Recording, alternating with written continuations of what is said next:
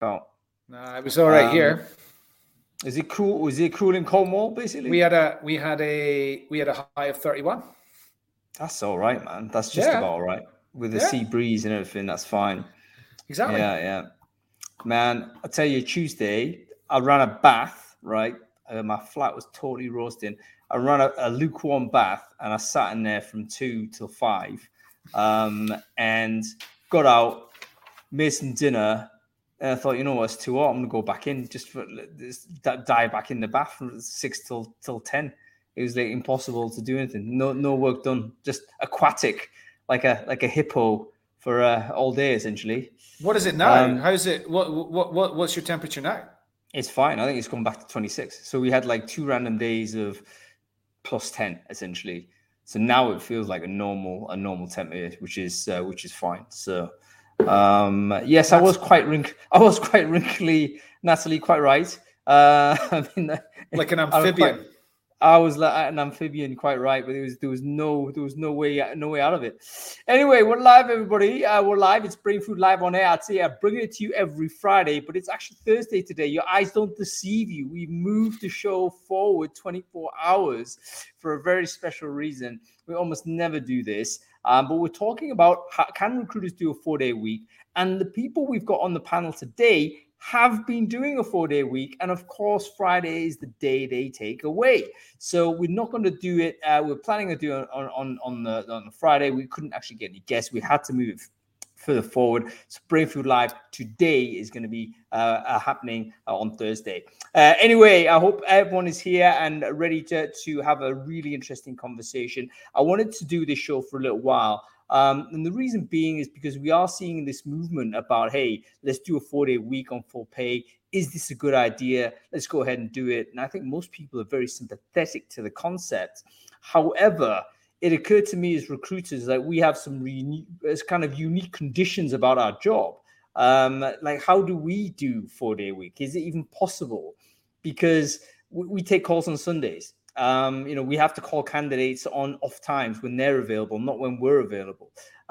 We have this always on call, always dealing with emergency type of ethos. How does that apply when we're saying, oh, suddenly 4-day week? Do we actually down tools for 3 days and not handle anything? I'm interested to know. So we've got people today that are working in recruitment as recruiters, as agency, as in-house, as people who are adjacent to recruitment. They're all going to talk to us about their experience of moving to this model and seeing how it works. If you're thinking about it, whether you're a recruitment agency or you're an in-house recruiter with a business that's thinking about making this move, this is the show for you. Okay, cool. Let's talk about, let's say hi to our... let's do some sound checks, actually. I'm totally off where I'm at. Just to make sure everyone can hear what I'm saying. Quick sound check. You do this every time. Every single time you get the order wrong. Why don't you just go with the order that you're trying to do and make that the standard? I just don't know how to do it anymore, mate. My brain's fried. I blame the heat. I think certain brain cells have been burned away through the heat. You did it in January. You did it in January. It's probably like a permanent heat stroke, like slow moving heat stroke. But anyway, folks, if you can hear me okay, please say hello. I need to hear you on Crowdcast. That's the most important channel. People do watch this on LinkedIn. So if you can see me on LinkedIn, just let me know whether you can hear me okay. And we're on Facebook, has suddenly recovered its viewing figures back up to the hundreds in there. So if you can hear me on Facebook, please say hello.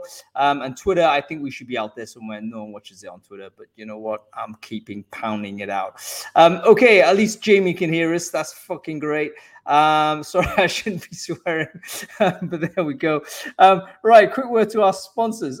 We can't do this without our sponsors, folks. So I want to give a quick shout out to our buddies at Platypus, platypus.io. Not only the best name of a software company, also the best branding. Look at the color scheme, look at the logo, and also a really cool tool. Platypus.io are basically one of the very few companies that produce a service that helps you assess according to team compatibility. In other words, they analyze the behavioral characteristics of your current team, and that will tell you whether the person coming in is going to do certain things with the new team when they join. I think it's a really, really interesting concept, really interesting idea. It's getting away from the concept that, hey, a job is a job, because a job is usually in context to a team. So what's important is how does that person actually behave within team? And then that helps managers adjust their behaviors, or, you know, understand how they need to operate as a leader of that unit. So do check Platypus out. They're a cool business coming out of Denmark, actually led by a good friend of mine, Nico Blia Sylvestre. He is a very good dude. Okay, check them out there. Did I actually manage to paste it in there? I don't think I did. Let me just put platypus.io into the chat, and make sure you check them out. Okay, let's get on with the show. Adam Gordon, good to see you back here. I got to ask you about the newsletter, man. Did you read it? And if you did, what was interesting, man? I did. And as always, lots of interesting things. First one I wanted to talk about was the really interesting 5 things to look for in your first head of talent article. This is for startup businesses, really. And it's aimed at founders. It's for founders to determine, like, right, you've not got anybody doing HR type stuff.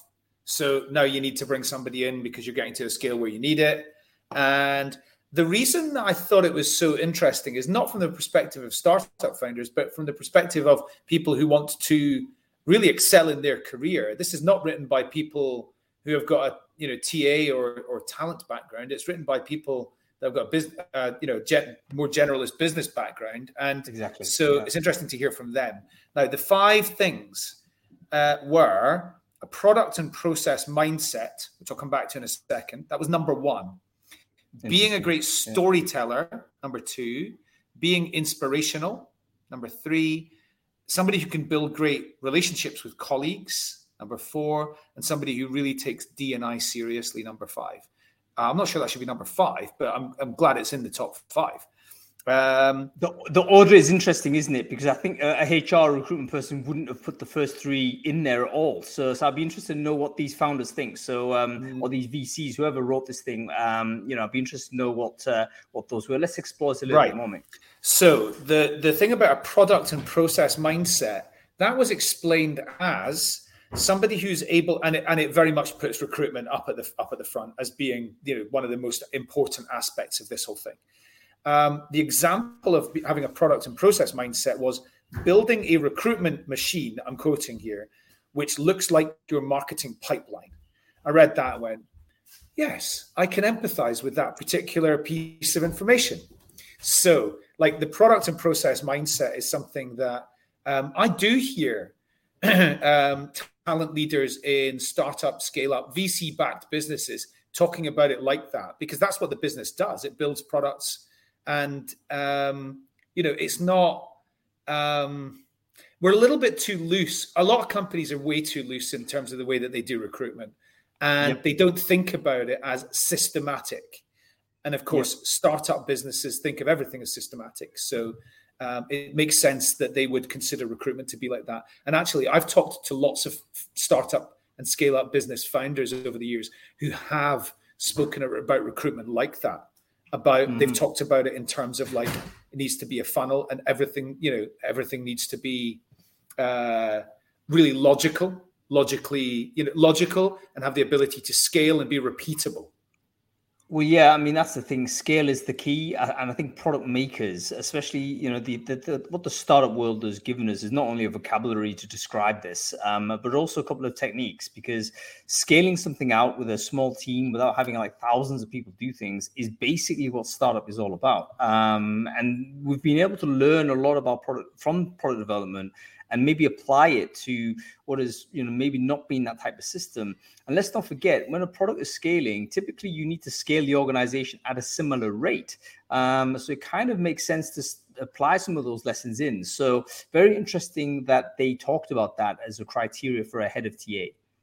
And I really love the second one as well, being a great storyteller. So this is really important when it comes to employee engagement, and what's the internal experience, and what's the journey design. You know, what's the experience design for the individuals, and of course, what that means for employer brand as well. So, you know, that ability to the ability to take people on a journey and achieve influence at the different points that matter is a great way of describing it would be being a great storyteller. So I love that too. Yep.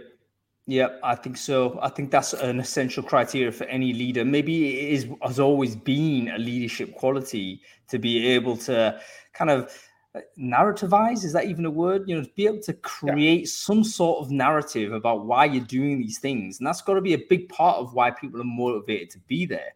Because at the end of the day, if you're doing something mechanical or doing something repetitive or whatever it is, you need to have a higher reason to do this. And if you can see, if I just dig in and bat through this spreadsheet over the next couple of hours or whatnot, I know the reason why I'm doing that is because I'm building this organization that's going to help do this, this, and this. That's going to help you motivate to get through that tough chunk of work. So yeah, I think it may be a key criteria, even more so these days, I think, because we're very communication heavy. I don't think leaders can hide behind the old office anymore. Like, we're all doing it by Zoom, right? So how can you lead? Does storytelling become a more important part of the job now that we're generally remote? I think it probably does, right? Because you're no longer able to rely on that always there type of situation. You have to be able to more intermittently sell the story and get mobilize the team to do stuff. So everyone who aspires to leadership, I think, needs to develop storytelling techniques. Okay, cool. What else, man? It's another one that's a bit startup-y, but the startup compensation report was quite useful as well. Yep. The sort of summaries were, I'll mention the summary bit first, and then I'll talk about a couple of things which really stood out to me. So remote working, obviously soars. They used the term geo-adjusting as the norm, which means hiring people wherever and adjusting what you're paying them based on where they are. So, hire people in Singapore, you're going to have to pay more than you will if you hire them in Pakistan. And I think what it means, not only adjusting, but if you move to those places, they will adjust you down if required. So that was a controversial position. I think Meta adopted this. And they were lambasted at the time for saying, you should pay what the job is worth, et cetera, et cetera. But according to the data here from Carter, the majority of companies have gone this way because it kind of makes sense, obviously. Otherwise, you'd be paying, hundreds of thousands to people who traditionally were earning nowhere near that, and living at an extraordinarily sort of elevated situation according to the local living cost of living. Yeah, two others that really stood out were companies of a valuation between 1 and 10 million. Engineering hires account for 50% of payroll. Yep. Which actually goes down to companies that are in the billion plus valuation. It goes down to 34%, I think it was. So I guess you're getting salespeople in. Yeah.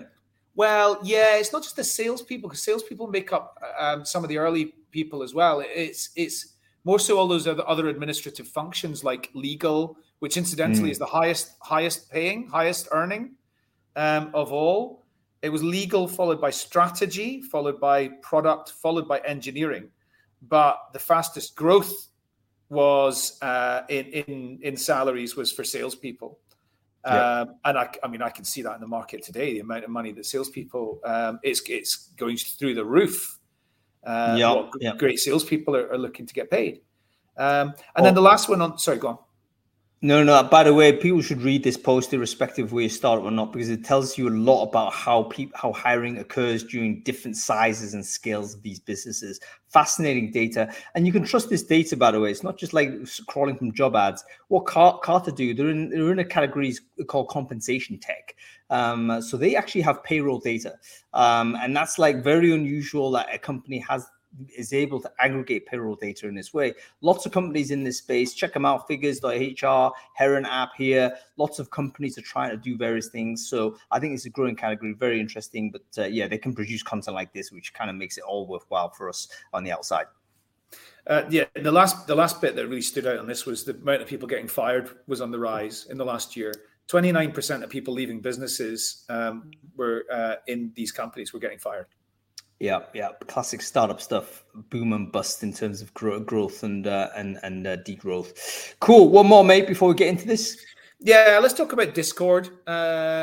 So I think the article was like an introduction to Discord for people that don't really know what it is yet. So Discord is real-time engagement, video, voice, and text. And you get what's called Discord servers. That's your own Discord area where you can talk about whatever. It was for gamers originally, so I think everybody that was on it was talking about games, but that's now only 30% of it. I was first time I went onto Discord, it was for people who were going immediately after in the last series of Line of Duty.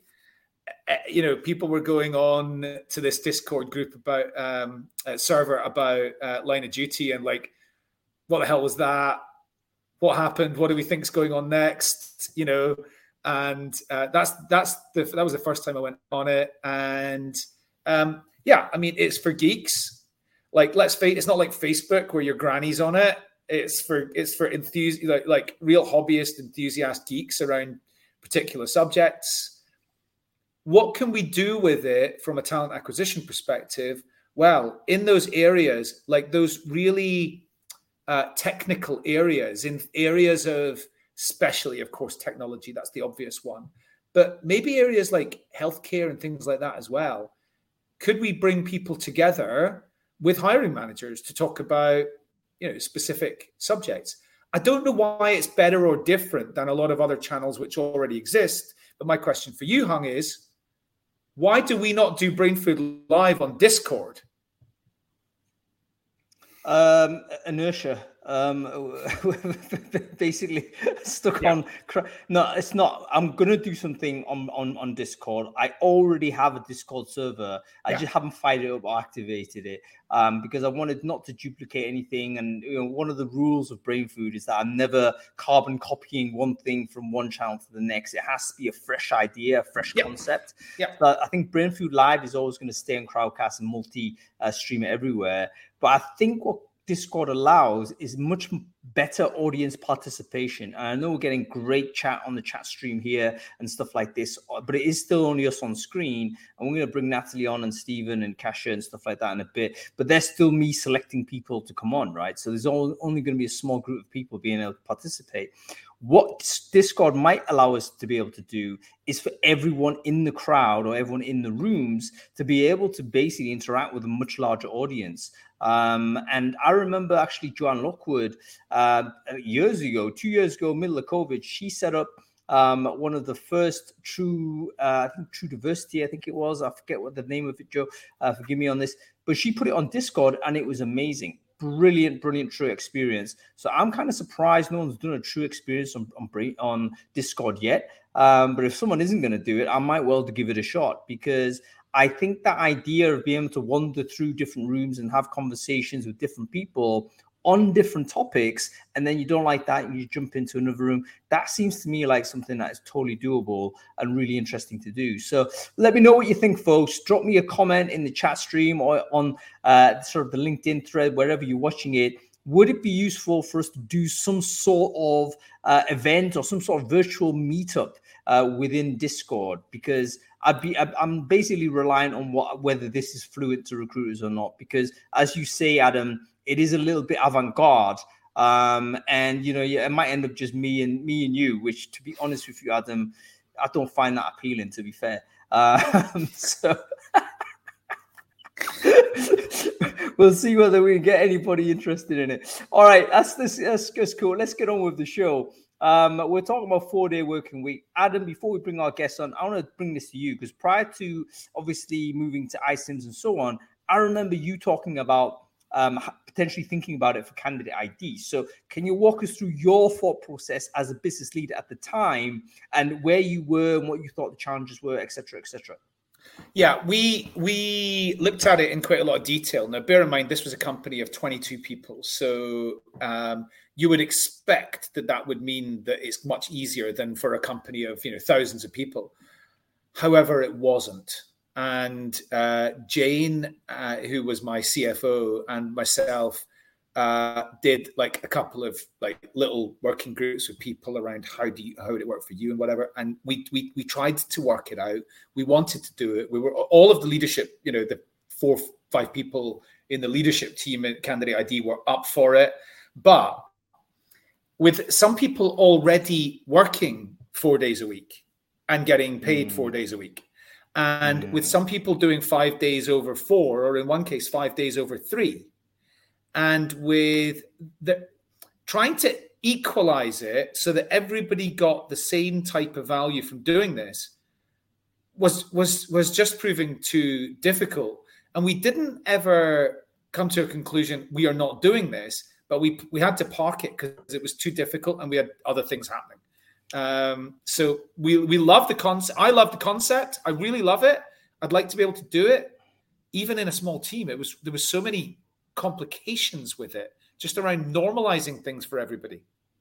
Yep. So you've already introduced a really interesting complication, which I'm sure when people think about it, they will understand the challenge. So actually, the fact that you were already progressive with having flexible styles of working, that was the problem. Caused like, if you just already 9 to 5, 5 days a week, then yes, you can switch. So in other words, if you've already done some innovation on this in terms of giving people some options, flexibility, typically you would have reduced wage, you would have reduced salary, right? You'd say, hey, listen, you can work 3 day a week, but you know what? We'll pro-rata it down. Is that a fair deal? People doing that. Yeah, people that seems like a fair deal. Yeah. And you had a third circumstance where you could crunch down the same hours in a shorter period of time. I forget, time compression, I think that's called. So there's another way of doing it. But then suddenly we're talking about 4 day working week on full pay as 5. That sort of generates a new thing. So there's a straight away, it almost penalizes progressive companies, because what you've already done progression wise might cause you now to have a complicated switch. Very interesting. Let's bring on Jamie and Kasia first of all. We've got a bunch of guests to bring on. We can't bring them all at the same time because there's too many on screen. But I want to bring Jamie and Kasia on because they're both running, I won't say similar businesses, but they're running like as businesses servicing the recruiting industry where they've got a lot of control. And I want to hear what they're thinking about this as they've made this move. So let's hope we can get these folks on board. Very busy people, by the way, so I need to be thankful for their donation of their time. Here's the question I'm going to be asking Jamie, and that is, maybe we could all do 4 days working and the 5th day's a festival every week. Sounds great. Jamie, you just do the festivals, mate. Forget about working. We'll do it that way. That's not working clearly. Indeed. Okay, so we have Jamie and Kasia on, very famous people in the recruiting space. I'm sure you don't need sort of any introductions, but let's do the introductions anyway. Jamie, quickly, who are you? What it is you do? I'm Jamie Leonard, co-founder and CEO of the recruitment events company. We do RecFest. Amazing. And how great was RecFest a couple of weeks ago? It's absolutely fabulous. I'm going to share the link in the chat stream there. And Kasia, how you doing? Long time no see. How are things? Yeah, really good. And since I last saw you, we started up Super Source Me with Karolina Latus, and we're doing sourcing training companies in Poland. Amazing. Great to see you both on screen. So you, as I understand it, have both switched to this 4 day a week sort of modus operandi. Can you tell us, like, what was the thinking behind that? Why did you want to do it? And what would you do differently? We'll talk about the things that you think went well, but what would you do differently if you could replay the entire journey? So Kasia, let's start with you on this. Why did you switch to this mode? Yeah, so I think it's interesting because we never really switched. So back when we started working with Karolina, it was sort of informal first over the pandemic. And then when we knew that we were going to start a company, we sort of knew we wanted to work 4 days a week. And this was an ongoing discussion that we always had. And when we first started, it was just the two of us. It's hard to say we worked 4 days a week or 5 days a week because, frankly, we published our book right away and we just had nonstop workshops. So I can't tell you how much we worked in the first couple of months. But right after, when we were hiring the first person for the team, we knew that we wanted to work 4 days a week. because I guess for us it's very simple. Because we offer workshops, because we're only there for 2 weeks, for 2 days, working with a client, we need to know that we're on top of our game. And to do that, it's very important that we're well rested, right? Because for a client, it doesn't matter how well you work, in 2 weeks. It's just the 2 days that they're going to judge you on. And so we needed to make sure that we're very well rested. And Fridays off was an easy decision because, no one really traditionally wants training on Fridays. We don't want it either because it takes, over the weekend, people forget what they learned. And by the time that they start trying it out, they forgot half of what you taught them. But for us, it wasn't just the 4-day work week. When we were working together, the two of us, each of us had her own working hours. So again, when we were thinking of growing the team, of finally hiring someone, we thought we wanted to make sure that they can work the same way we do. So right away, we wanted to make sure that we have extreme flexibility with the hours. And so we don't now say that it's a 4-day work week as much as it's a 4-day availability to the clients. You can decide to work on a Friday if you want to. It's up to you. If you're off, like if you're feeling off on a Wednesday, for example, you can make that decision. But our clients can only expect us to be available 4 days a week. That's really, really interesting. Two things to that you've introduced here, which I want to kind of underline for people. Firstly, the nature of the work. The nature of your work actually is a big component to whether this is viable or not. And in fact, when you do it, should you do it, like what it is you do as a company. So this is one of those parts where you need to reflect on yourself and think, okay, what is it actually you do? This is back to the Simon Sinek type of thing. You have to understand this very, very, in a very like a deep way before you move into this type of scenario. The second part of it that you mentioned, which is very interesting, Kasia, was that there was sort of the delivery of it. 2 days was the if you like the stock product was 2 days. So that's the most thing that you sell. That actually makes sense because 5 days in a week, like what are you going to do? You're going to squeeze in half of what you do and then flip it over to Monday? Doesn't make sense. Like it may make sense to just put it into, there's almost like the unit size of the thing that you deliver may make sense to put it into this format. And the final thing, which I just want to address here, which I thought was a really important point, and Colin actually mentioned it in the chat stream there, it's not 4 days a week on, it's the availability has to be 4 days. And I think that helps us think about it from a recruitment point of view, because one of the things I was thinking of when I started thinking about this show was, hey, aren't recruiters meant to be 24/7 availability? You're not working solidly through that time. But if your client calls you, a candidate calls you, whatever the time, you're kind of meant to pick it up, right?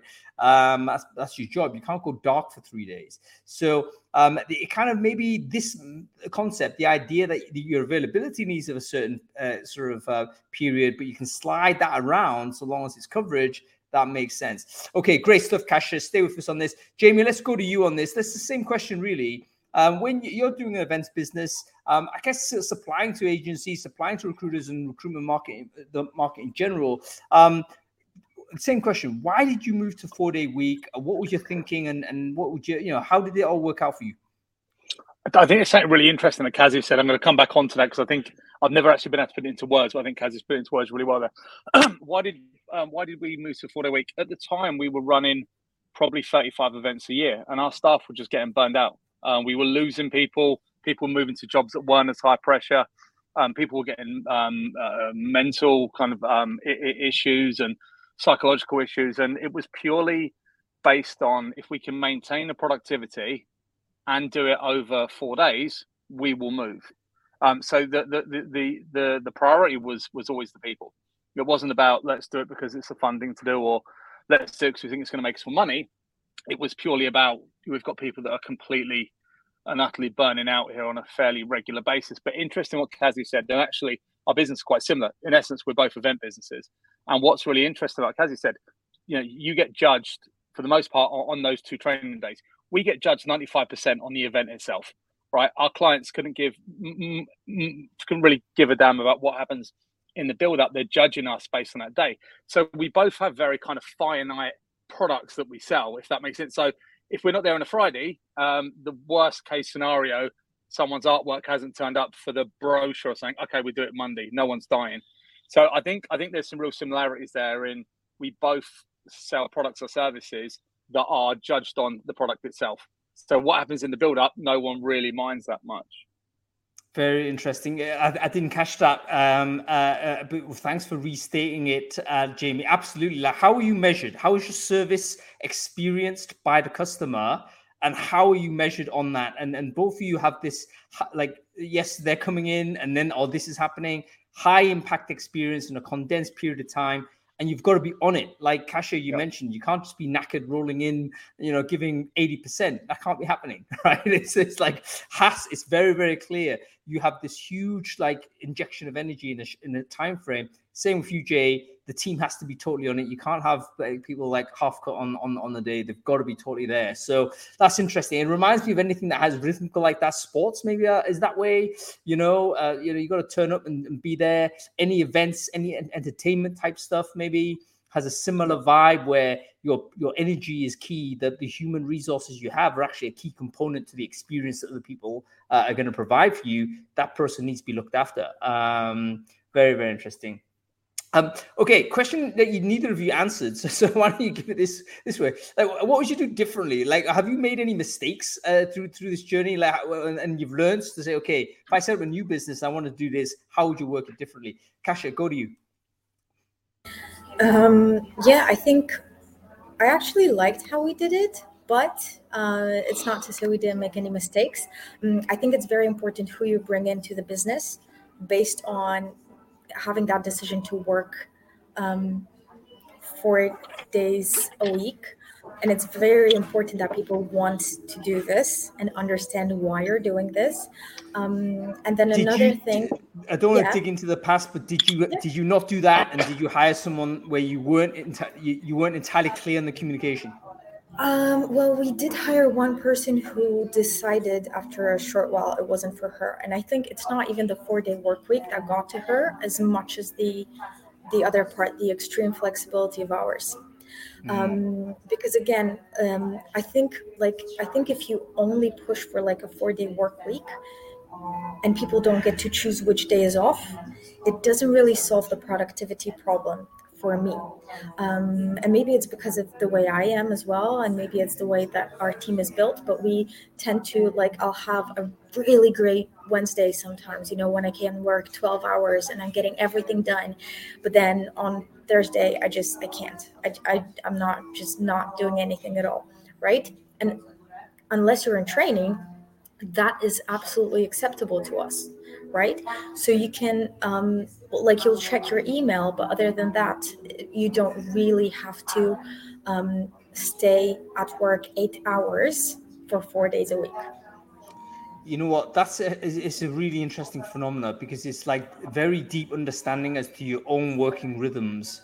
And people need to have the self-awareness. The candidates need to have the self-awareness when they come in, because they may not actually know that, the reason why you left your last job is because you're working to a structure that didn't suit you personally. And now that you talk about it, I'm reminded of a friend of mine. He's, I think, very similar. Literally can do a massive block of work, 12 hours blasted out, and then incredible things happen. But then you can see that he's spent after that. Needs to be a 2 to 3 day recovery time. He's broadly useless in sort of after a huge burst of energy like that. Yeah. So, and it's that recovery time that's I think the biggest thing we've learned so far is that even with a 4-day availability in a week, you don't get to do 4 training days.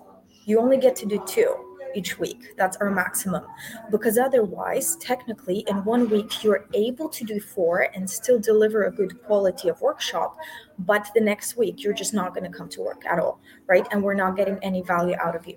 So I think for us, that is the biggest learning. We don't schedule any calls after a workshop, even though it ends at 2 p.m. There's nothing going on afterwards. And also we don't do more than 2 days of that intense work every week. And then the other 2 days, there's work around communicating with clients and preparing the materials and so on. But it's more like introverted work for 2 days and more extroverted work for 2 days as well. Kasia, you're introducing ideas that we should have absolutely be talking more about in our industry, which is, as you say, the extroversion, introversion style of working, sort of energy expenditure, energy intensity of the work. I mean, I would say I work every day, but my energy intensity is generally quite low. It's like it fucking is. Like, I'm taking big breaks all the time. It's like, I don't take calls, don't take meetings. I'm just like chilling out most of the time. But I am working every day. So, but it's just like on a level like this. But for you and your business, it might just spike like this, and actually you need to have zero time. Okay, well, I'm going to come back to one thing, which is what do you do with overtime? But I'm going to go to Jamie first with this same question. What would you do again differently if you could replay? Yeah, I think what we realized is you should ask people if they actually want a 4-day week before you do it. We didn't. We jumped in with both feet. Someone come up with the idea. We knew people were getting burnt. We thought it would be this big, everyone cheers when you announce it, because what an amazing work perk. You're gonna be at home 20% more time out of a week. And actually, what we realized after announcing it was 50% of the team didn't want to do it. And it was 6 months in that 50% of the team did, and it was the younger guys as well. And when we started to ask them, they said, they didn't feel that they were learning as much because a lot of them learned through being in the office. And actually, you were taking 20% of that away.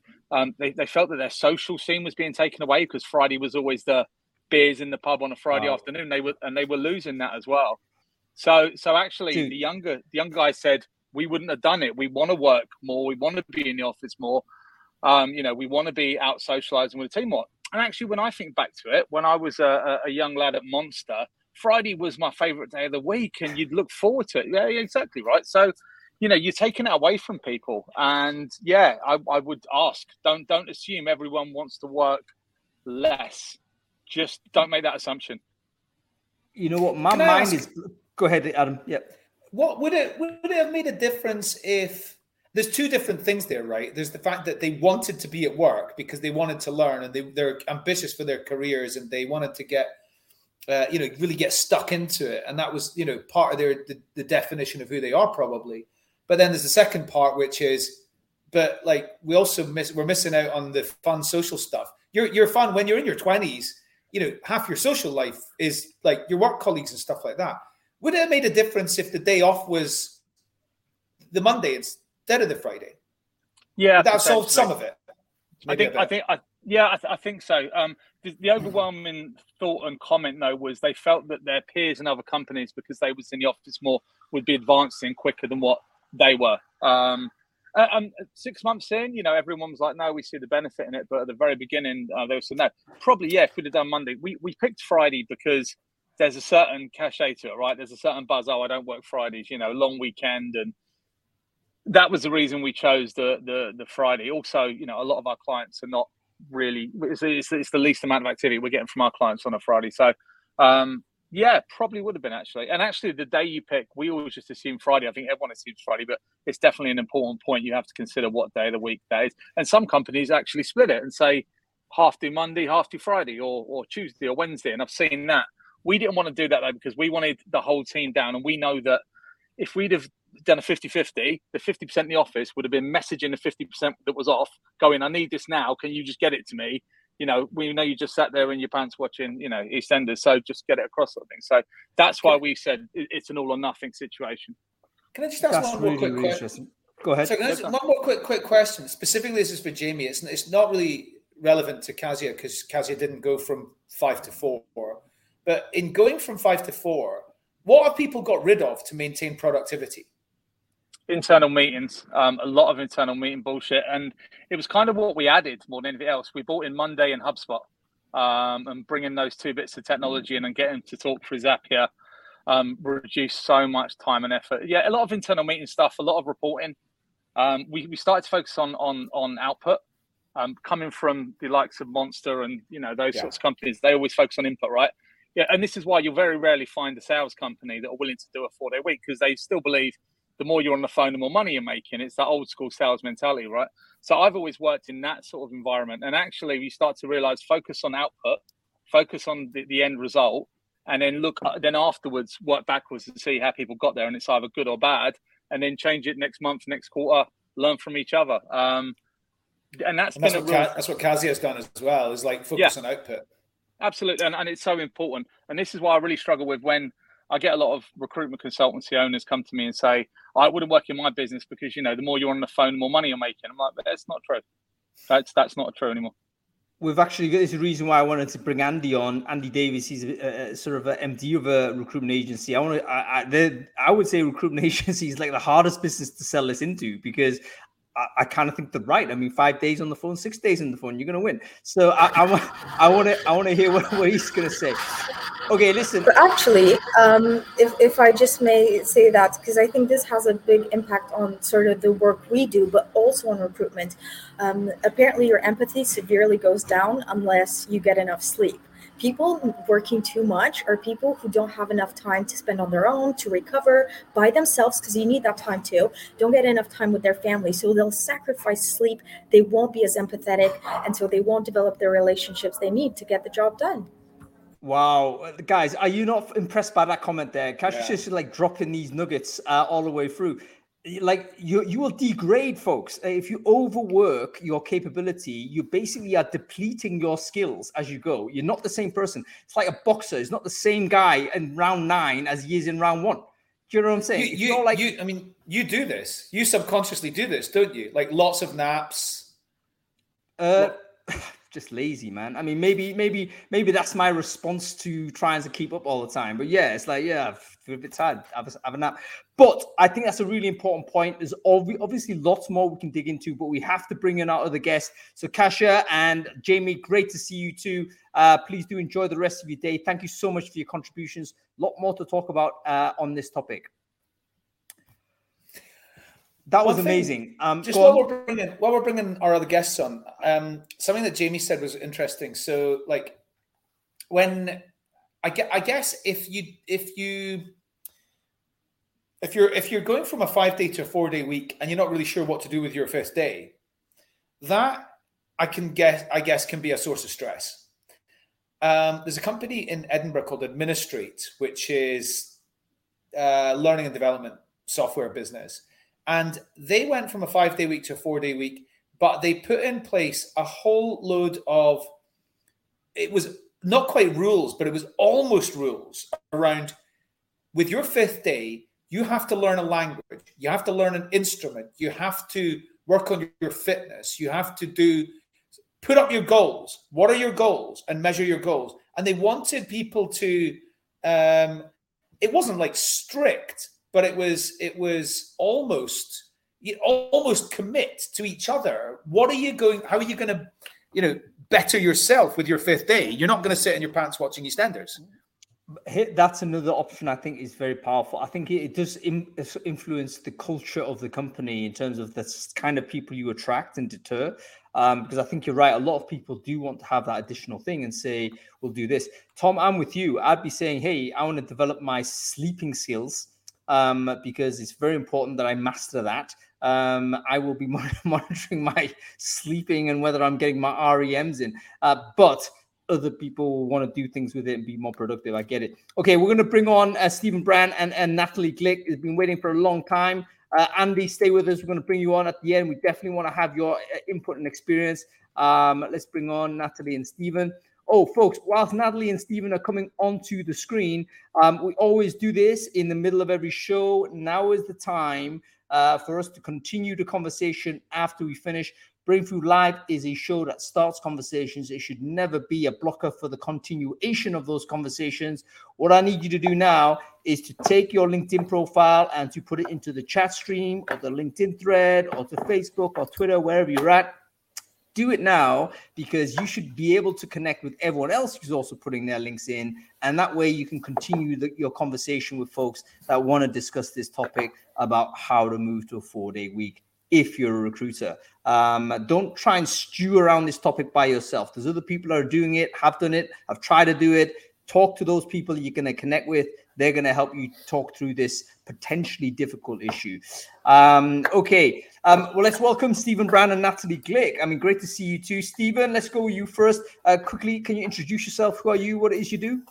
Hi there, everyone. Yeah, so my name's Stephen Brand, the fortuitously named employer brand lead over at Mambu, Natalie can explain probably better than I, but a software as a service banking fintech platform. I've been here since November at the end of last year. Amazing. And you know what? We should do a show about how naming actually influences your career decisions. Did you read that post? Where there's like an extraordinarily, like disproportionately larger number of doctors named Dr. Bone, like than there should be, because for some reason they just like automatically tune themselves that way. Okay, Natalie, go to you. Who are you? What it is you do? So I am Natalie Glick. I am the director now, talent management at Mambu. My background, though, is completely sourcing. Before I joined Mambu in November, I was the global head of sourcing at IBM. So sourcing has been my background, and I've completely gone a completely different direction now at Mambu. Great to see you too. Welcome to the show. Now, you guys are really interesting because Mambu are a 4-day week business, I believe. That's interesting for me for two reasons. Firstly, because you're inside a business that does this, but also how does it apply within the people and HR business and all the rest of it? Like, how does it all that work? Firstly, can you sort of confirm what that was? Was it 4-day week when you joined, or were you through a transition? How did it work? So if we're 4-day week for 3 months of the year and have been since 2015 was when the founder Eugene started it. So from June, July, August, as an organization, we are all 4-day work week. Very interesting. There's a new flavor, a new wrinkle in the process I didn't know. So you're intermittently, so there's a seasonality, should I say, to the 4-day week. I guess that's reflective of the additional stuff people might want to do in the summer, right? So you've set it to the summer holidays with the kids and stuff like that. I just wonder whether that was the motivation. Do you know what the story was, Stephen or Natalie, on this? Like, what was the ideology behind this? So I can talk a little bit to sort of the founder's principles, which was around wanting to disrupt how work gets done. And one of the ways that they wanted to approach that was around the amount of hours, the amount of days we need to work. And so we're very interested in the early days of the org. So in 2015, we're only 3 or 4 years old. So pretty early stages to bring it in. And we're keen on sort of experimenting with it being sort of seasonal, taking a period where the whole company moves to a 4-day work week. I think there was a period, if I'm right, if I understand the history properly, where we were, where that was differently applied in different markets. So different regions could opt for different periods of the year where they would be on the 4-day work week. I think if we talk as to Jamie's point about the learnings, I suspect one of the learnings was it doesn't really work if 25% of your company is off in spring, 25% is off in summer. I think the learning there was if we're going to do it, we all do it in that same sort of period of time. And I think in probably the simplest terms, we're a European focused company, majority of headcount still in EMEA. And so having it over that summer period where typically more of us would be on holiday, the schools are out, where the weather's nicer, where activity and productivity levels would shift down anyway, was the simple choice there. I would probably have voted for Christmas, but wasn't around at the time. So that's very interesting. I guess it was the first time both of you have worked in a business of this type, correct? That had this type of oscillation between 5 and 4. Is that right? And IBM had summer Fridays. So when I was at IBM, we did take Fridays off in the summer. So it felt quite. Is this a revelation to you, Adam? Like, there's 2 companies already that are saying they do this. Like, I didn't even know it existed. iSIMS actually does half-day Fridays during summer. Really? Wow, I'm just so ignorant. Go ahead, Natalie. It's maybe a common thing. I think I got used to it, and then my last year at IBM, they actually took it away and said, "We're not going to do summer Fridays, but you can do learning on Fridays instead." Which I think disgruntled many employees, because I think, Adam, you called out earlier about this Scottish company that wants to mandate some things you should do with your Fridays. But actually, I think if you've got a day off in a week, it should be the day that you take. And I think the chat was saying it for you to refresh. It's not about what the company wants from you, but they're giving you this extra day for you. And something that one of our mantras at Mambu is to bring the balance. So it's bringing the balance at work, but also bringing the balance to your personal life. And how can you find that balance? So we don't mandate a day off at Mambu. You can choose any day of the week, which is nice. Some people choose a Monday and a Friday. So they do the Friday of one week and the Monday the next week and have 4 straight days off. Other people will just do a Friday because they like that. Other people will just pick a day a week and do whenever they want. So it's really nice. But IBM, we did get used to it, and then it was taken away. So that was a sad day. All right, 2 big points there that's worth making here. Number one, it's one of those that if you do it, it's very difficult to roll back. So you can't say, oh, we'll give it a shot. And then if you decide to roll back, guess what? You're going to trigger a lot of attrition that way. Actually, it might be a good idea to get rid of people you don't like. I mean, maybe that's one of the things you could do. Hey, 4-day week, folks, do it for 3 weeks. And then everyone gets used to it and then pull it back and then see how many people you get rid of. So maybe a kind of a cynical way to potentially get rid of people you don't like. However, like Machiavellian, really, isn't it? Yes, it's smart though, isn't it? But I would imagine most people would do it with the genuine interest to say, actually, we want to experiment. For some reason, cold feet, maybe new leader in the business or whatever, something happens, they roll it back. That's a huge problem suddenly. So you have to anticipate, you have to be very clear on it. And secondly, Natalie, you mentioned that there's a kind of a sense of choice. So everyone can choose the day. That's really interesting. And I am concerned that could be problematic, because what if there's like contingencies or dependencies that you have that's hard to plan for when people, like, as a manager or a leader, like, you got to be on top of everyone's switching days, right? So suddenly you think, oh, crap. What would you imagine would be a problem? So I would imagine, let's say I thought like Steve, I needed to have him doing this. Like we assumed that Steve normally takes his days off on Monday, but so therefore we have this thing on Wednesday. Then suddenly Steve is not there, and it turns out he's taking it on Wednesday, and everyone can't work because he's there. So and we want to respect his time off, and we don't bother him. Like, is that so? How do you manage that issue where there's like an all hands? I mean, and when can you do an all hands? You can't.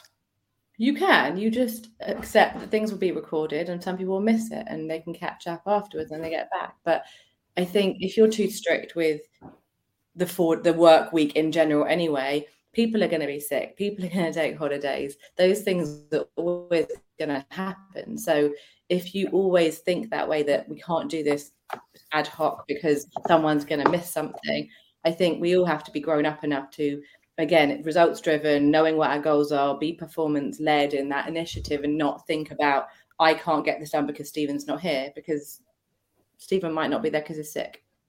I guess the other thing. Go ahead, Steve. Sorry, Hank. Very quick. The other thing is, I guess for us, it's part of it's a benefit, so it's an option for people to take. I don't think it's mandated. So I think, again, if you're in a position where you've got a particular week and you think, right, I need to go heavy this week, it would make my life uncomfortable and my team's life uncomfortable for me to take. I can say, fine, for this week, I'm going to go for the 5. And I accept that. That's kind of a risk. That's a work situation. And I can decide to do that. It wouldn't be mandated that I would take my dick. So you have still that individual and team sort of freedom to flex around how the work gets done to make sure productivity remains and that you're not letting people down. It's there kind of as a benefit rather than sort of as a sort of mandated must do. Yeah, this is good because taking time off can, for a lot of people, it can be a real source of stress, because they know that they know that they're taking it off and they're going to come in to just double the work when they go back in.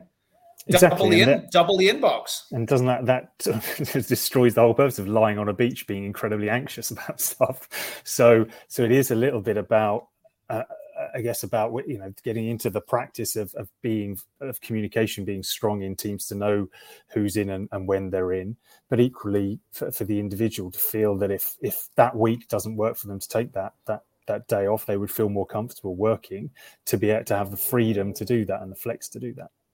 I would also say that it would also train the business to be less contingent on people per se and to be more systematic and more process driven and stuff like this. So it might actually help you to focus a lot more on automation and process efficiency, because you can't be in a situation where, we absolutely need to have everyone here at this point in time, because we've seen with COVID that doesn't happen anymore. We've seen with all these the reliability can't be there at this stage. We've lost Natalie. I think we're going to try and get it back, but there we go. Super interesting. Stephen, in terms of the sort of your relationship with other parts of the business, how does everyone obviously has the same rights, so everyone has the same kind of sense there, but is there anything you need to do that's different from working in on the 5-day mode? When you switch to 4-day, are there additional things you need to do to make sure that things are getting efficiently sort of delivered to the supply, to your stakeholders? I don't think there's anything specifically we do that other organizations working on 5 days don't do. I think we probably are a little more conscious, certainly around things like our communication and clarity and frequency of communication. I think we, if anything, over communicate around when people are in and out. It's very easy to see who's in and out when. I think we're very clear with each other when setting meetings, when setting goals that happen at any point over the summer period about who's going to be in when, to be able to set those dependencies up front. So I think we've had, as a business, we've had a number of years of practice. Certainly if I think about the engineering teams that are facing off with customers and delivering product and fixes, and they've had multiple years of practice to understand how to, into their roadmaps for the year, into their sort of the sort of customer facing teams, to be able to include the 4-day work week and its implications on that roadmap. Always allowing, again, for the fact that those individual teams can take a decision collectively or individually to say, actually, for the next fortnight, we're working the 5 days because there's a piece of work that has to get done. In fact, sometimes we might work a bit of the 6th day because there's a bit of work that has to get done and there's a deadline and we need to meet it. And kind of understanding that sometimes that trade-off will exist as it does for 5-day companies. Yeah, I think that sometimes we can see sort of self-organization occur, can't we? Let's say you've got a team, it doesn't have to be top down. If you're working on a project together, you might say, you know what, let's crash through this week. We'll get that time back when we push through the project. I think that can happen. It's happening very similarly to remote as well, where companies that have a kind of a flexible approach in terms of are you in office or not in office, sometimes you get this self-organization emerge where people say, you know what, let's get together on this one occasion, not coming from management or anyone like that. It's literally operational individual contributors saying, let's pound out some work together. It'd be cool to do that. And then they go ahead and do it. So a lot of it is like just devolving the decision-making to people at the operational level. Okay, Adam, you're about to say something real quick. I was going to ask Stephen about, like, from an employer branding perspective, this is something that the company's done since 2015. Is it something that you can really amplify as part of the employer brand, or do you not really, because it's a 3-month period and therefore it just makes it look like summer's better, the rest's just like the same as everybody else? Or and also a lot of companies do 4-day weeks now. It's not a standout, nobody else does it. What's your thinking about all this?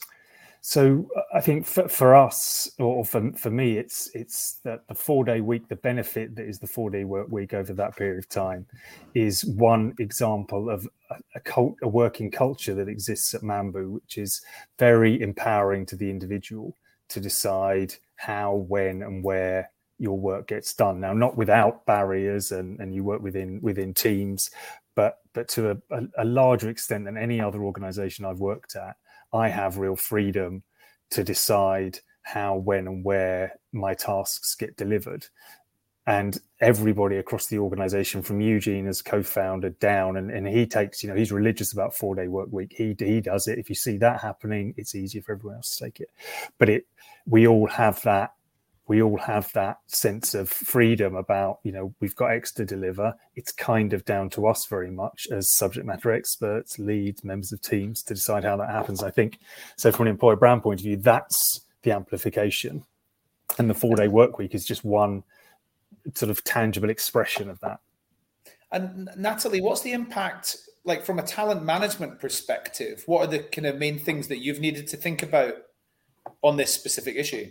I think there's things around time management, around people taking ownership and accountability. So ensuring that we offer the training to support that and allow everyone to know what's expected of them.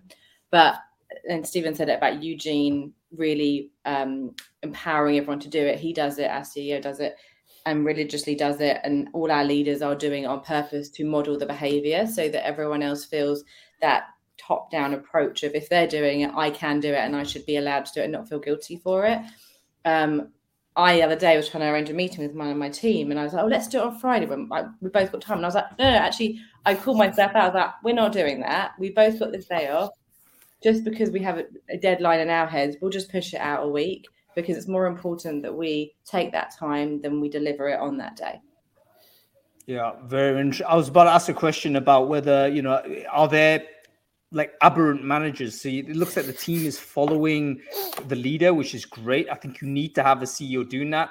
But is there like one, passive aggressive person is like, you know what, yeah, pressuring the team to come in?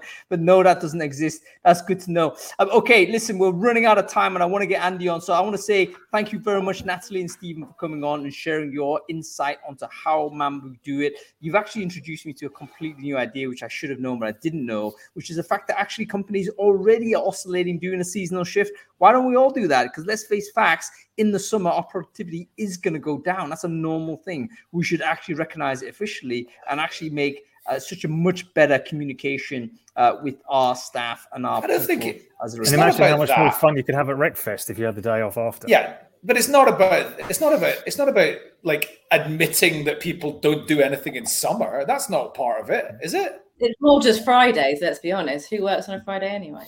Well, yeah, okay, maybe it is. The 5-day week itself is kind of crazy. So we can go to 4. I think I'm actually going to mention, I think it was Muammar Gaddafi that tried to suggest that way back when, one of his airbrain schemes. I thought, you know what, everyone should agree with him on this one point, because if the entire world moved this way, we'd all not get any competitive advantage doing it. Now, I do believe, though, in certain jobs and certain contexts, it might mean more advantage to do more work, which is why we're going to bring our next guest on to finish us off, because I think I want to explore whether it does make sense for a recruitment agency to actually go to a 4-day week. So Stephen and Natalie, great to see you too. Hopefully you have a good end of the week, good weekends. It starts for you right away. So enjoy the rest of your weekend, folks. Thank you. Cool. We're going to bring Andy straight on because we're running out of time. Oh, why am I typing it in there? But this is really interesting because everyone's saying, hey, listen, we all do it by productivity, etc. But you know what? Back in the recruiting days, you did a bit of recruitment back in your day, Adam, I worked hard, and my extra effort, my extra time translated into definitely more sales. If I was more mature when I was a recruiter between age 21 and 24 or something like that, if I was more mature, I would have spent probably 75% less time dicking about and a lot more time just doing my job. And then I could have probably done my job in 3 days. That would be a very unusual person. There was one recruiter, and I want to bring you on a second. There was one recruiter we know. She was the top biller every single year. She was absolutely brilliant, but she was very strange because she basically did a proper 9 to 5, like clock in 5, and she was well known that she was the earliest out of the office. And everyone's saying, yeah, whatever. But she kicked everyone's asses in terms of billing. She was so disciplined. She had built up a personal brand or something like that. So clients and candidates were coming to her. That's what she did. And that's why she could be productive. Am I right? She was amazing. Amanda Karakashian. I never forget her name. Amanda, if you're watching this, big respect. Always remember you. Okay. Andy, Dave, it's good to see you. Thanks for waiting. It's been a little bit longer to bring you on than I wanted to. But Andy, quickly introduce yourself. Who are you? What it is you do? Yeah, no problem. Enjoyed the chat, to be honest. Andy Davis, the Director of Highfield Professional Solutions and DataX Connect, which is another brand within our business. We're a 50-ish strong infrastructure / data center recruitment company based down near Winchester. Fantastic. And tell us about your journey to 4-day week, because this was a switch you made about a year ago or something, was it, Andy? Tell me about that. Yeah, so exactly 12 months. So last July, we rolled it out. Basically, in short, it came from our employees. We ran a workshop type day with our employees after COVID to try and gauge what was important to them now. And what came out of it was time. They wanted more time. So a few ideas that came for them were, can we, take Fridays off if we're on target? Can we start later? Can we flex our hours? There are lots of different options. And again, to cut it short, we threw the ideas around as a leadership team and came out with a 4-day week rather than incentivizing it. Let's just give it to people. And we ran a 6-month trial from July to the end of 2021. We learned a lot in that 6 months. We extended the trial again, and then we rolled it out full time. Amazing. What did you learn in the trial? A lot, I think. I guess planning, efficiency, productivity were all the key words around. I think we obviously just put the idea to people and rolled it out. Outputs were expected, targets stayed the same, pay stayed the same. So everyone knew that their target was exactly the same as it would be if it was a 5-day week. They knew we were going to manage solely on outputs. So you deliver X amount of outputs and revenue, there's no problems. And I think what people struggled with first was planning their day, trying to be as productive over 4 days as they were over 5 days. Some people found it really easy. Other people found it really challenging. And I think a lot of that was to do with kind of where they were at in their journey. Obviously, you've got the more experienced consultants that could adapt a bit quicker. Some of the more junior consultants really struggled with suddenly having to condense their workload into 4 days. We learned things that we'd implemented. I was listening earlier around meetings. Meetings are always an hour, aren't they? Everyone puts a meeting in 9 till 10, 10 to 11. So 15 minutes, 20 minutes, make meetings optional. So if there's a leadership meeting or a team meeting, do you all need to attend? Give people the option. So it was things like that we learned. And also it's a split between sales and operations. Sales are really easy to measure on outputs. If you built X revenue, you've been successful or you haven't. Operations, with whether it's payroll, credit control, office support, you can't measure them on outputs as easily. And they also need to be available on Fridays. So we had to flex a lot of that along the way. So yeah, it's a number of different things really. That's very, very interesting. And you know what? Now that I come to think of it, I remember the top billers back in my agency days. They never did 5-day weeks anyway. They were. I was laughing earlier when one of the reasons for doing a 5-day was so everyone could go out on a Friday. I was like, does that not answer your question in itself? Because we looked at productivity on Fridays, and let's be honest, Friday afternoons are, in the recruitment world are pretty much everyone goes to the pub or everyone's slowly winding down. So you're actually not losing a lot from an efficiency perspective. I know that we did, for example, we let our higher performers, on target, finish early on Fridays anyway. So they're actually only losing half a day rather than a whole day. Mm-hmm. So there's a lot of things that when you actually look at it and analyse it, you can find the productivity quite easily if you actually analyse what you do during the working week. All right. Go on. I want to ask Andy. Do your company find it a lot easier to hire experienced people into your business than it did? Yeah. So look, the main reason we did it was well-being and people, which I think one of your guests mentioned earlier, and it's exactly the same with us. But yes, retention 100%, and recruitment. I know when we do speak to other agencies, we know everyone's struggling to recruit at the moment. It's been a very busy market for the last sort of 18 months. We don't struggle at all. We turn more people down than we do bring in. It's allowed us to raise the bar internally rather than kind of just accept, people that you take a punt on people. Our bars become very high. And it also opens a diversity workforce as well. We've got quite a lot of sort of working parents, knowing that they don't have to pay for 5 days childcare. They can take the 4th day off, they can use that 4th day to do whatever they want. So it's helped massively from retention and attraction. In a tech type business, like what I just said to Natalie and Stephen about, does it really help you stand out? Because a lot of tech companies do it. In your industry, I mean, there's no doubt. Hardly anybody does it. So you're going to stand out. It's a massive employer brand credential. Yeah, exactly. And what we're finding is that we get approached obviously by other agencies saying like, how did you implement it? How's it going? There's a lot more talking about it now. We didn't deliberately do it to try and be ahead of the game. We genuinely did it for our people and thought it was the right thing to do. But it's definitely being talked about now by a lot of people. And I think a lot of it comes from that, from our brand and other agencies' brands talking about it. You know, we're breaking records year on year. We're billing more money. Our people are happier. It's really, no one leaves, which in this game is, you know, unheard of. All right, so there's the moral reason to do it, but there's also business practicalities, like recruitment quality is higher because you're a more attractive business. Your retention is better, so you're not losing people and having to backfill. Your credibility in the market is increasing, so other companies are looking at you. That's got to be a positive thing. So it seems to me there's a lot of pluses starting to stack up here that seem to be very, very compelling. Even in a marketplace, a vertical, should I say, that I had previously assumed would be most resistant to it simply because of the overwork. A quick question for you, Andy. Feel free not to answer this because it is a bit about the staffing side of it. Is there a consultant in your company that just blasts through anyway and kicks the ass out of it? So in other words, yes, everyone's doing well, but is there someone who just says, stuff it, I'm cracking through, I'm doing 5-6 days, whatever, and I'm earning even more because that's my motivation? Does that happen in your business?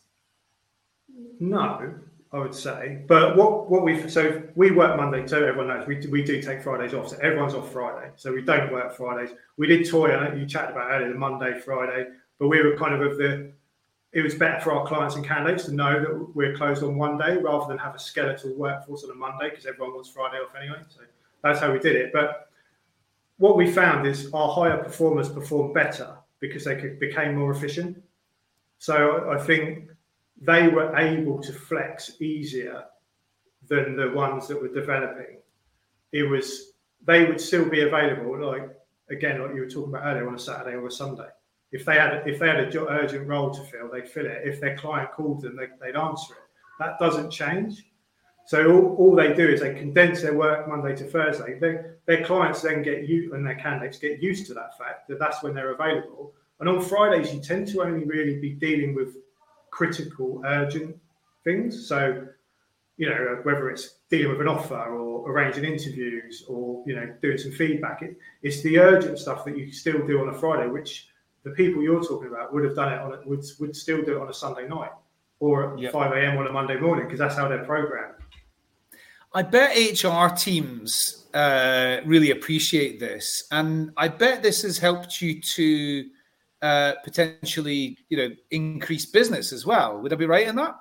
No, correct. Yeah, and it's something that we probably don't do well enough in messaging it to the market. So we're looking at that as a piece at the moment, like how do we actually get it out there? But I have a lot of clients, and we do as a business, ask us how it's going. What did you do? What have you learned? And they want to do it themselves. And would it work in our environment? Because we're a construction business, or it might not work as sort of standardized Monday to Thursday, but you could flex differently. So yeah, no, 100%. It does help from that perspective. A future revenue stream for you, Andy. You could be a consultant, like a professional service consultant on how to structure a 4-day week. I mean, firstly, agencies, if they're coming to you for this, I don't see why that's not a chargeable workshop. Like you could totally say, I'm available. Andy could do that with his fifth. He could do that with his fifth day. That's it. Yeah, $5,000 a day every Friday, helping companies understand how to implement this. Crack through. The funny thing is, with Fridays as well, like, well, you know, I've been in it 22 years, so I'm kind of old school trained, you know, and like we all were, that early start, late finish, that was kind of how we were trained and how we developed. So I still work Fridays anyway. You know, it's like, that's how you're programmed, and some people are happy doing that. You're not forced to do it, but if you want to do it, so again, someone said earlier, if you want to work Friday, you can work Friday. No one's going to stop you, but you've got that flexibility. Yeah, that's absolutely right. You know what? So this has been a really educational sort of episode. It reminds me a lot to say it's similar in some respects to remote, and it's no surprise that that's the case, where lots of similar things need to happen. You need to communicate. There's all kinds of different ways to do it. It's not just 4-day week. There's seasonal 4-day week. There's a sort of radical flexibility. There's a fixed time to do it. There's all kinds of condensed time. So there's a lot more complications to work it out. But as more companies do it and prove the case, it seems to be something that's moving forward, even for the industry, which I thought would be most difficult to do, which is the recruiting function. Okay, anyway, Andy, listen, I'm going to let you go because obviously you've got an hour or two left in your week. So go ahead and enjoy the rest of your time there. You might as well use the time in a good way. I would love to get you back onto the show, Andy. Great to have your input on this. You have a good week, sir. Thank you. Cool. We've run over time, folks. We're going to have to finish it there. Tom, thank you for your question. I thought very valid. How do you manage time off during a 4-day week? That's actually very interesting. How do you do that? Probably just roll it normally, I guess. But yeah, interesting one to think about. It seems generally positive we're moving in this direction in any case. But anyway, folks, we're coming to the end of the show. So thank you for watching. The ones that are still with us, there's a longer show of the year. I'm actually very hot and sweating away, so apologies for all of the moisture on my face. Probably very unpleasant. We'll be back next week, folks. Back on Friday. We are talking about how to be influential on video. Because guess what? Recruitment, sales, it's all influencing. How do you become an influential person when you actually don't see your stakeholders anymore? Back in the day, you had all kinds of ways in which you could build relationships and actually get things done, kind of back channel. But is everything in the remote world is front channel? How do you actually navigate this? Can we get better? We're going to bring on some people that think they know what they're doing in terms of influencing people on video. It will be a fantastic show back on Friday, folks. So make sure you tune in. Okay. That was a great show, wasn't it, man? Did you enjoy? Yeah. Did we do it on Thursdays? Did we do it on Thursday this week so that all the people who don't work on Friday could tune in? None of the panelists would have tuned in. I didn't want to ask them to tune in on this. Do it on a Friday. On the day off. Yeah. But it only occurred to me when it was Stephen. He told me that. I invited him to do it. He was prepared to turn up on Friday. And then he told me, actually, it's Friday off. Oh, crap. If that's the case, we'll shove it forward because it makes no sense to do otherwise. But yeah, I think generally speaking, it's going to be, I know you mentioned Monday, but I think generally speaking, it's going to be Friday. People are going to take off. Unless you're a mega company that's big enough, maybe you'll do a split. A mate of mine works for the government. He does condensed time. He takes Wednesdays off because he wants to never do a run of work. But he's a lazy ass like me, He's like, I want to do maximum 2 days a week of work. Have a break 2 days, then have another break, and life's great. Anyway, that's it. What's interesting? Cool. Anything happening for you this weekend? Yeah, I'm going to Goonhilly 60. Goonhilly is like a space station in Cornwall, and it's their 60th anniversary. So they're doing all sorts of space themed things, and including space themed like orchestras and stuff like that. You're loving Cornwall, aren't you? You're loving it. Have you been to the Eden Project? That's supposed to be amazing. I've been a few times, yeah. All right. Awesome. I haven't been this time, but we went last year. It's terrific. Really great. Fair enough. All right, listen, thanks for turning up. I'll chat to you next week. Cheers.